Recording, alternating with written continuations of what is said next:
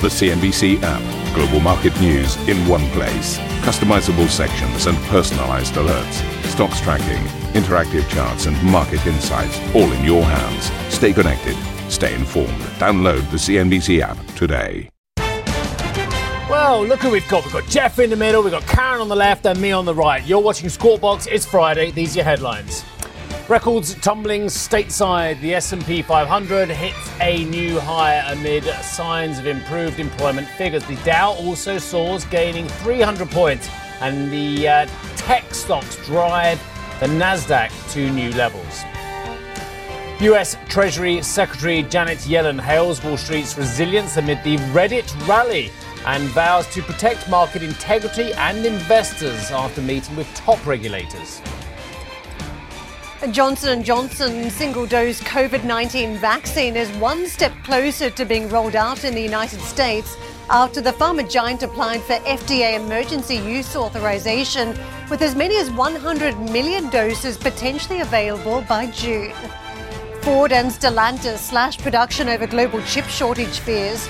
Ford warning the supply squeeze could cost as much as $2.5 billion this year, while German car makers consider building up stockpiles. And it's a strong rise on its debut for Kuaishou in Hong Kong. These are the shares of the Chinese short video company that has almost tripled on its first day of trade in the territory.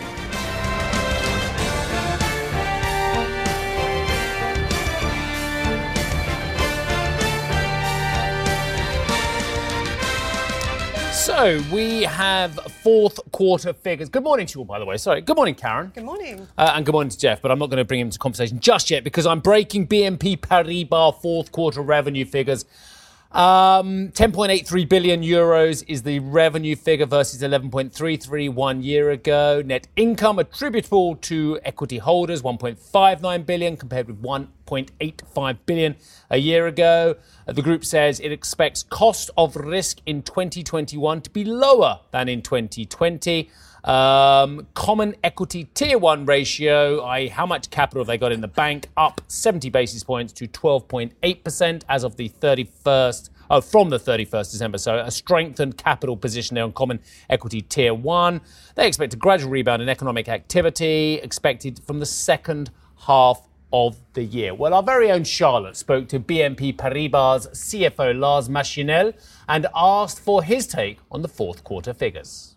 The revenues are stable compared to the year before at 44 billion. Costs are down by 1.1 billion. So the gross operating income, the difference between the two, is up in a very material way. Then, of course, the year has been impacted by the pandemic. So the cost of risk has gone up by 2.5 billion. But what is important to know is that half of that increase is basically stemming from an anticipation of cost of risk to come. This is IFRS 9 to you, stage 1 and 2, it's anticipation for risk to come. So if you look at the bottom line, yes, 7.1, it is better than what we have guided already back in May of the year, so that's fine. And then if you look at our regulatory stance, the bank is very solid. We are a common equity tier 1 of 12.8%, where the target for 2020 was 12, so that's very good. And then when it comes to dividend, of course, the bank follows the recommendation by the ECB. And so that means that in May, we're going to pay 1.11 euros per share. But we have the intention, once that will be lifted, so let's say post-September, to do the complement to get to our 50% of payout on 2020 results, as we always do. And we will see if it is share buyback or cash. So you just mentioned an anticipation of cost of risk to come, and the ECB is said to be concerned about a potential wave of loan defaults once government relief runs out. Is that the scenario that you're preparing for? If you look at, we have taken a scenario which is similar to the one that the ECB has. So that means there will be an improvement to come, but we will not find the pre-COVID levels before mid-2022 at the earliest. And so basically that is the scenarios that we take into account in the forward-looking scenarios, and so that we take into account. And as I said, of more than half of the increase in cost of risk is for these kind of anticipations. Let's look back at 2020 and the fourth quarter in particular. In investment banking, we've seen a boost of volatility for the year that's been helping that part of the business. Do you see a continuation of this trend into 2021? How sustainable is it? Yeah, if you look at CIB, well, there's different parts of that. But if you look at, for example, the markets activity, if you look at the FIC part, FIC has seen a material pickup to record levels overall in the market. At the same time, what we saw is that several banks retracted temporarily or for a longer time. And we basically, being the bank that we are, the solid bank with all the systems, we've been able to step up our market share in those activities. So if we look for fixed income into next year, the volumes will probably taper off to normal levels. However, our market share gains should stay. And if we look then at the equities part, which was impacted in Europe in the market at the beginning of the year, given some changes in regulation, so there was kind of a negative contribution, which recuperated to the normal run rate at the year end. So if we roll that into 2021, we would have a base effect going forward. And secondly, this year, we will end the translation of the prime brokerage services from Deutsche Bank into BNP Paribas. That should be finalized this year as well. So that's the trends that we see in CIB. So, Charlotte, where does this one sit in the pack of French and broader European banking as well? Lars Machenil, I think, was very candid there. There are challenges ahead, but it didn't seem despondent about the situation they're in. No, look, they had, for the last year, Q1 was particularly tough because, of course, the pandemic effect and also the specificity of French banks being particularly strong on structured products that were connected to dividend payments, that were cancelled at the beginning of the year. So they had a big hit in Q1. But in Q2 and Q3, BNP Paribas did quite well, and they recovered quite well, better than some of their peers in France, and they beat expectations. In this quarter, look, they did a little bit better than expected in terms of fully profit of 7.1 billion euros. So that's down 13.5%. They had given a guidance last year of fully profit being down between 15 and 20%. So here they did a little bit better than expected. For Q4, profit was down 13.9%, but it was better than what the forecast had looked at. So again, they mentioned that they had a positive jaws effect that had cost down by 1.1 billion euros. Again, they had given a guidance of something around 1 billion. So again, looking at CIB, that's what we've seen in other European banks, and where they really had the boost from in the past year. And that's really the only part of the business that was up in the fourth quarter. Out of the three parts of the business, that's the one that was positive, while retail banking and international financial services were both down in revenue, both of them. But CIB was up 7% in the fourth quarter. FIC within this was up 22%, but equities was still down on this quarter by a certain number. So it was the cost of risk there. They mentioned they added some provisions for this quarter, so up 65% at 1.6 billion euros. So we talked about the lookout for 2021, and I asked Lars Machenil whether he was concerned that the recovery may be slower than expected when we see some talks about potentially third lockdowns in France and other main markets where they operate, and also the slow rollout of the vaccine in Europe, and whether it was impacted how quick the recovery could be in 2021. Take a listen. When we look at the year 2021, what we have assumed is that there will be a gradual pickup. So before the summer, there can still be a bit of ups and downs depending on the variations and the types of lockdowns that we do. And it is only after the summer where we assume that the effects of the vaccination will kick in and there will be a pickup. So if you look at it overall, this is a bit the picture that we have, and that is the picture that we have taken into account. But if we look at that in a synthesis for us, there is going to be, we anticipate, if we look at it and we look at all the experts that look forward into Europe, the way we are positioned, we anticipate that there will be an acceleration of growth, that we will participate in that, and therefore basically our revenues will taper up in 2021. There's still some ups and downs in the first half of the year, but they see a gradual recovery for 2021. They didn't give a specific number for guidance for next year, but they hope they see that revenue will be higher next year and that the cost of risk will be lower. Now, they mentioned that the CET1 ratio was at 12.8%. And also, remember, BNP Paribas has been one of the most vocal banks for the return of dividend payments. So now, after the ECB mentioned in December some limited payouts would be allowed, they announced that they will make, they will propose a 1.11 euros per share dividend in cash in May, so that's 21% of the 2020 profit, and there will be an additional restitution of 29% of the 2020 net income at the end of September if the ECB allows it, and this will take in the form of share buybacks or distribution of reserves. So here BNP Paribas announcing this dividend for the year, again saying 2021 a little bit uncertain, but they do expect a gradual recovery for the second part of the year. Karen. Thank you very much for that, Charlotte.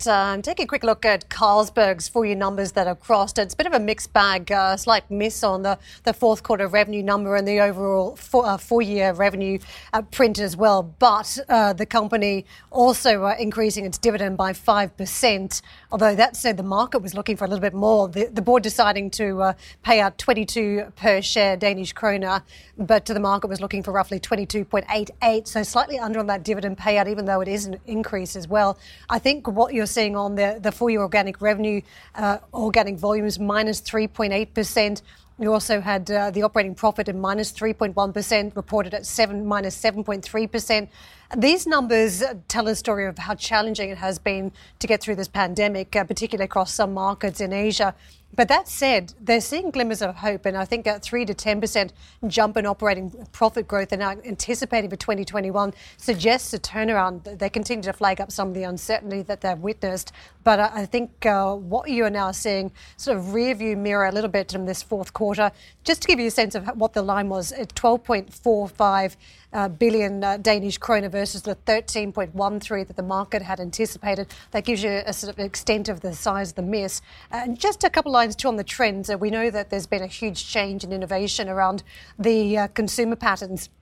Alcohol-free brews were positively impacted by an acceleration in consumer awareness of health and well-being as the pandemic took hold. So you were seeing people considering more about what they consume. And I know, Steve, you're one of those people. So that was a nice line for Friday.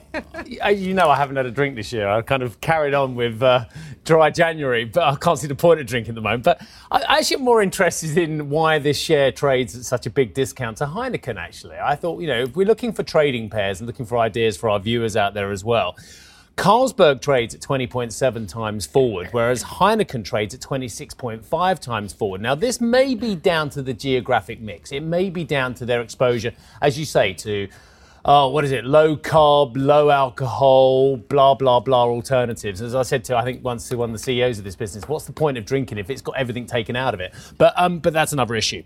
But I think it also, and I don't know if Jeff's got a view on the brewers as well, but I think it actually comes down to the share ownership in this case as well. And there's nothing that Carlsberg can do about it. Their top shareholder is the Carlsberg Foundation, which owns around about 10% of the stock, whereas Heineken, as our viewers I think probably know by now, is pretty much dominated by the Heineken family, which owns 50.01. So whilst the two are very comparable in terms of their geographic reach in many cases, well, the fact that Heineken has such a tightly owned share structure with the family owning over 50% perhaps means, like Hermes, and we've talked about that a lot of time as well, perhaps means that it trades at a significant premium because of that. Jeff, I don't know if you've got any views on the brewers. Yeah, just very briefly. I mean, I think it's like looking through the thick end of a pint glass, isn't it? That actually the view that you're getting is somewhat obscured by the bottom of the glass or the fact that you may have drunk too many while you've been sat in the bar. And that's the issue for me with this sector in particular. And I think it applies to all of them. I mean, I take on board what you're saying about the difference in the performance between these two brewers. But ultimately, these brewers sit in a basket of shares that we could describe as being partly impacted by the pandemic, partly not. And I think it's the partly impacted by the pandemic bit that perhaps should give our audience pause for thought as they contemplate whether they want to re-enter positions in this particular segment. Because as we know, the in-home alcohol consumption in the Western world has been relatively strong throughout the pandemic as people have been looking to find ways perhaps to ease their pain. But the out-of-home consumption has fallen flat because of the lockdown. So I think if you're bold, maybe you take a position in anticipation of a strong recovery here, and the fact that companies like Carlsberg are now very keen to go out and spend money to advertise their new non-alcohol lagers. The other thing you could do is actually just wait and see how long it takes for us to get to the other end of the vaccination programs and the bars opening and the pubs opening and the restaurants opening and all those opportunities to re-emerge for people to drink alcohol or non-alcohol drinks out of home. That would just be my thought. Ambition to me is about doing better. I think ambition creates a pathway. The best advice I can give someone starting off a career is don't have a career, have lots of careers, try loads of different things. Talk to people and put your ambition out there. I don't feel that I've hit peak ambition because it's a learning journey. CNBC is where ambition meets opportunity. What does living ambitiously mean to you? Hear it from our CNBC anchors, reporters and global business leaders on CNBC.com. Thought on it. So let me pick up here and talk a little bit about the non-farm payrolls, because obviously that's going to be the big story for us today on the macro picture. The US economy is forecast to have added 50,000 jobs in January, bouncing back from December's loss of 140,000. The unemployment rate is expected to hold steady at 6.7%, while growth in average hourly earnings is seen slowing to 0.3%. It'll be the first set of non-farm payroll figures under President Biden and comes with Democrats and Republicans at loggerheads over the stimulus. Well, if we look at the initial jobless claims numbers for the US, they came in at their lowest in 2 months at 779,000. That marks a decline now of 33,000 from the week before. Meanwhile, continuing claims also fell down to 4.6 million from almost 4.8 million the week before, and a peak of around 25 million last May here. And I'll just make the point as a throwback to you, Karen. I'm just not that sure that this number again will be very relevant to the risk on trade as we obviously come to the end of the week here. We've got the S&P printing another record high, and you just get the sense that the market is buying into this idea that we actually saw peak COVID infections in the US at 300,000 on that single day back in January. And actually, we're going to start to see those numbers decline here. So you do get a sense from the market that there is a bit more positivity now around the prospect of this reopening reflation trade. And I just don't know whether the jobs number will matter in that context, even as we know there are at least 10 million less jobs in the United States than there were back in, February of 2020. I do agree with you that the risk appetite has been driven a lot by that US picture around vaccines, particularly that story about the inoculations being sent out to retail pharmacies to speed up the process. That was real positive, and you've seen it in quarters of the market, not just equities this week, but also on the dollar trade as well. But where the payrolls comes into the equation is on those sort of days where you see a little bit of waxing and waning in attitudes, and perhaps we will see that as we trade around record highs that we got to again on the S&P and NASDAQ as investors look for excuses to lighten up or be a little bit cautious. And don't forget, every time you get good news, it puts a little bit of a hurdle higher for the lawmakers to come up with fresh stimulus. When you think about some of this risk appetite, it has come back into the market this week on hopes that the Democrats will agree another sizable package to help out with this economic recovery story. So good news on a payrolls report, maybe bad news for hopes around stimulus and vice versa today. So I would look out for that theme, and also as we trade into next week. But we did get those records on the S&P and also on the NASDAQ. NASDAQ. Very strong trading patterns here. And don't forget, we've had a lot of earnings out from the tech sector. That's been a supportive factor for the NASDAQ as well. But it was Apple having the most positive impact on some of the major indices in trade yesterday. For the Dow, it was Visa, one of the big moving stocks. Let's just take a quick look at what we've had over the course of the trading week. It's not been a bad one as we talk about risk appetite. And this is how it played out. 3.5% pop on the Dow. That's a bit of that recovery trade that we're talking about around vaccines and economic revival story. Some of this around what we saw on the tech earnings at this end of the boards. Alphabet, one of the strong drivers this week, and 5.4% pop. Outpacing was what you saw on the NASDAQ versus the Dow. One of the other big features started just to wax and wane a little bit over the course of this trading week, and that was around this retail frenzy. Let's take a look at what GameStop did in a week where you had broad-based gains across the major markets. Huge decline.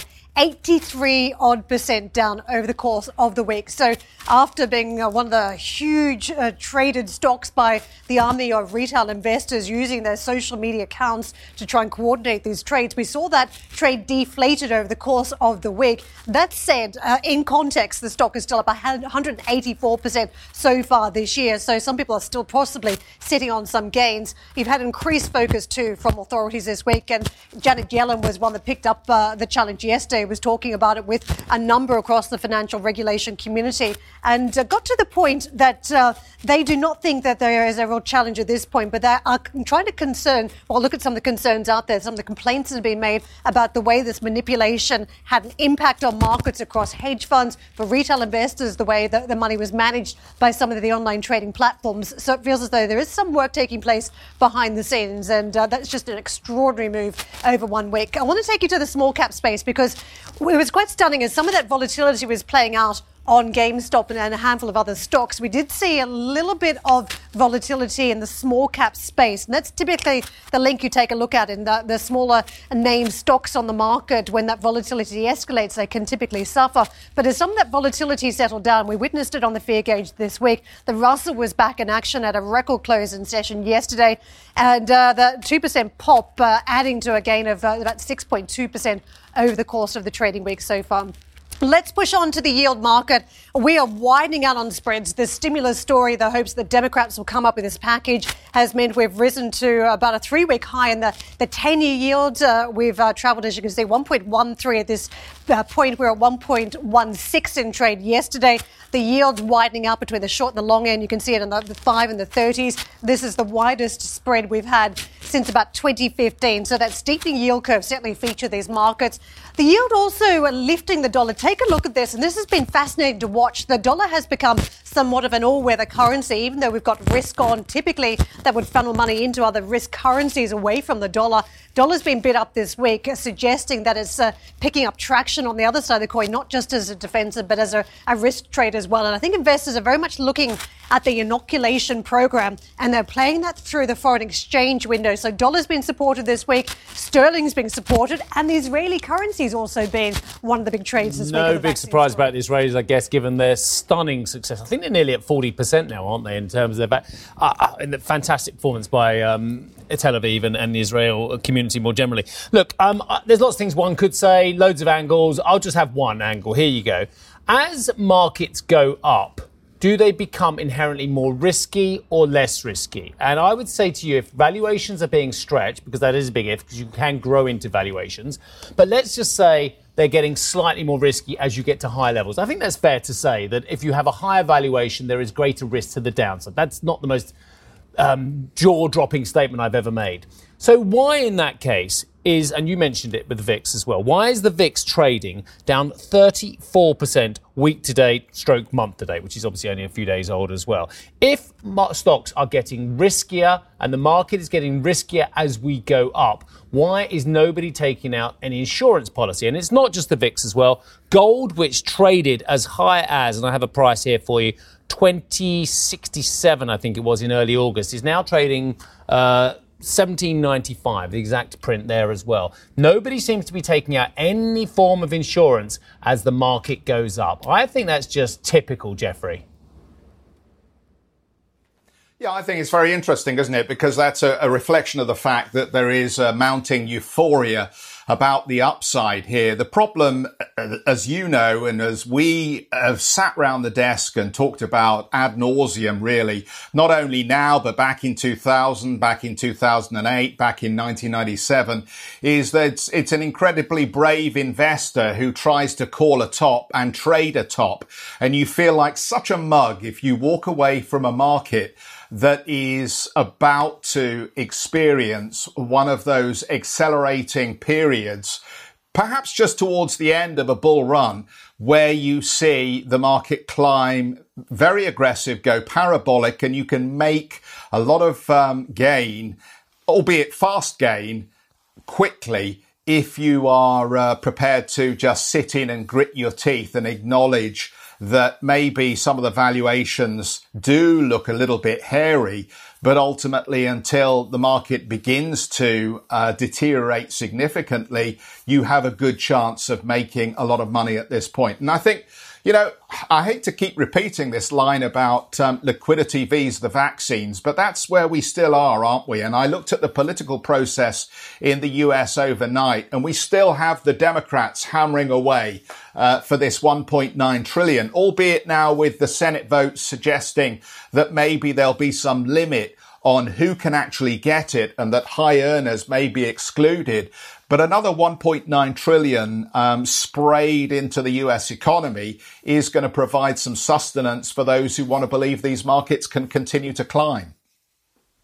I was just going to weigh in what we've seen on the European markets as we talk about the US markets and Wall Street, the sort of trade we witnessed this week. Worth keeping in mind that some of the European markets have tried to keep pace. And I think that's quite pivotal because we're talking to investors saying we'll see a rotation out of the US markets into Europe. I think some of us have said in the past that doesn't happen. Typically, if Wall Street is not gaining, then Europe is not gaining either. But during this week, you saw everything really move in lockstep higher. The DAX, for instance, even outpacing the Dow. You saw gains on that German stock market of more than 4.6%. So very strong trading week as all boats were floated. I would just say, though, one of the curious things is that the FTSE hasn't quite kept up with the same pace, only 1.5% over the week. And I was just saying that investors are playing the vaccine story that, you know, you've got the accelerated vaccines in 3 jurisdictions around the world, the United States, Israel, and here in the UK, but it's not being reflected in UK stocks. And maybe that's the makeup of the basket, but it is being left behind a little bit. I will just add one tiny thing to that. One of the biggest sectors in the FTSE 100 is the oil sector, and I think the market, although perhaps it should have expected it, was a little bit disappointed with BP and Shell this week, which are two of the largest components in the FTSE. Both had big declines year on year in the numbers, obviously because of the oil price and what have you, and the transition they're trying to do as well at the moment. But the fact of the matter is, when they're going down, the FTSE finds it very difficult to make much momentum to the upside. The other thing I'd say is the oil price has gone through the roof this week at the same time when those oil majors have been under pressure. Again, I talked about this earlier in the week, so I don't want to belabor the point, but it's very interesting to see oil majors going down, or at least not going up, and the oil price going up exaggeratedly. And I'll just tell you the fact that WTI week to date so far is up 7.7%. Mr. Cutmore.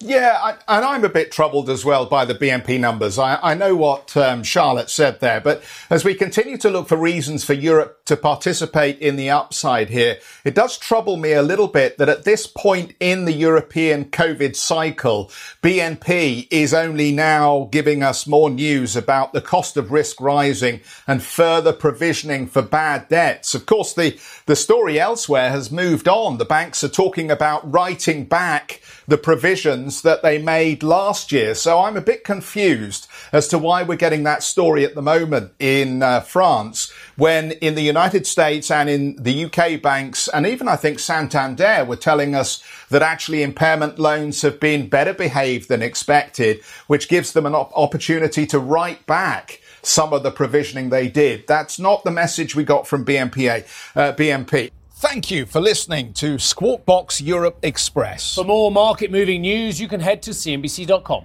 Or join us again on the show with Jeff Cutmore, Steve Sedgwick and Karen Cho, weekdays on CNBC.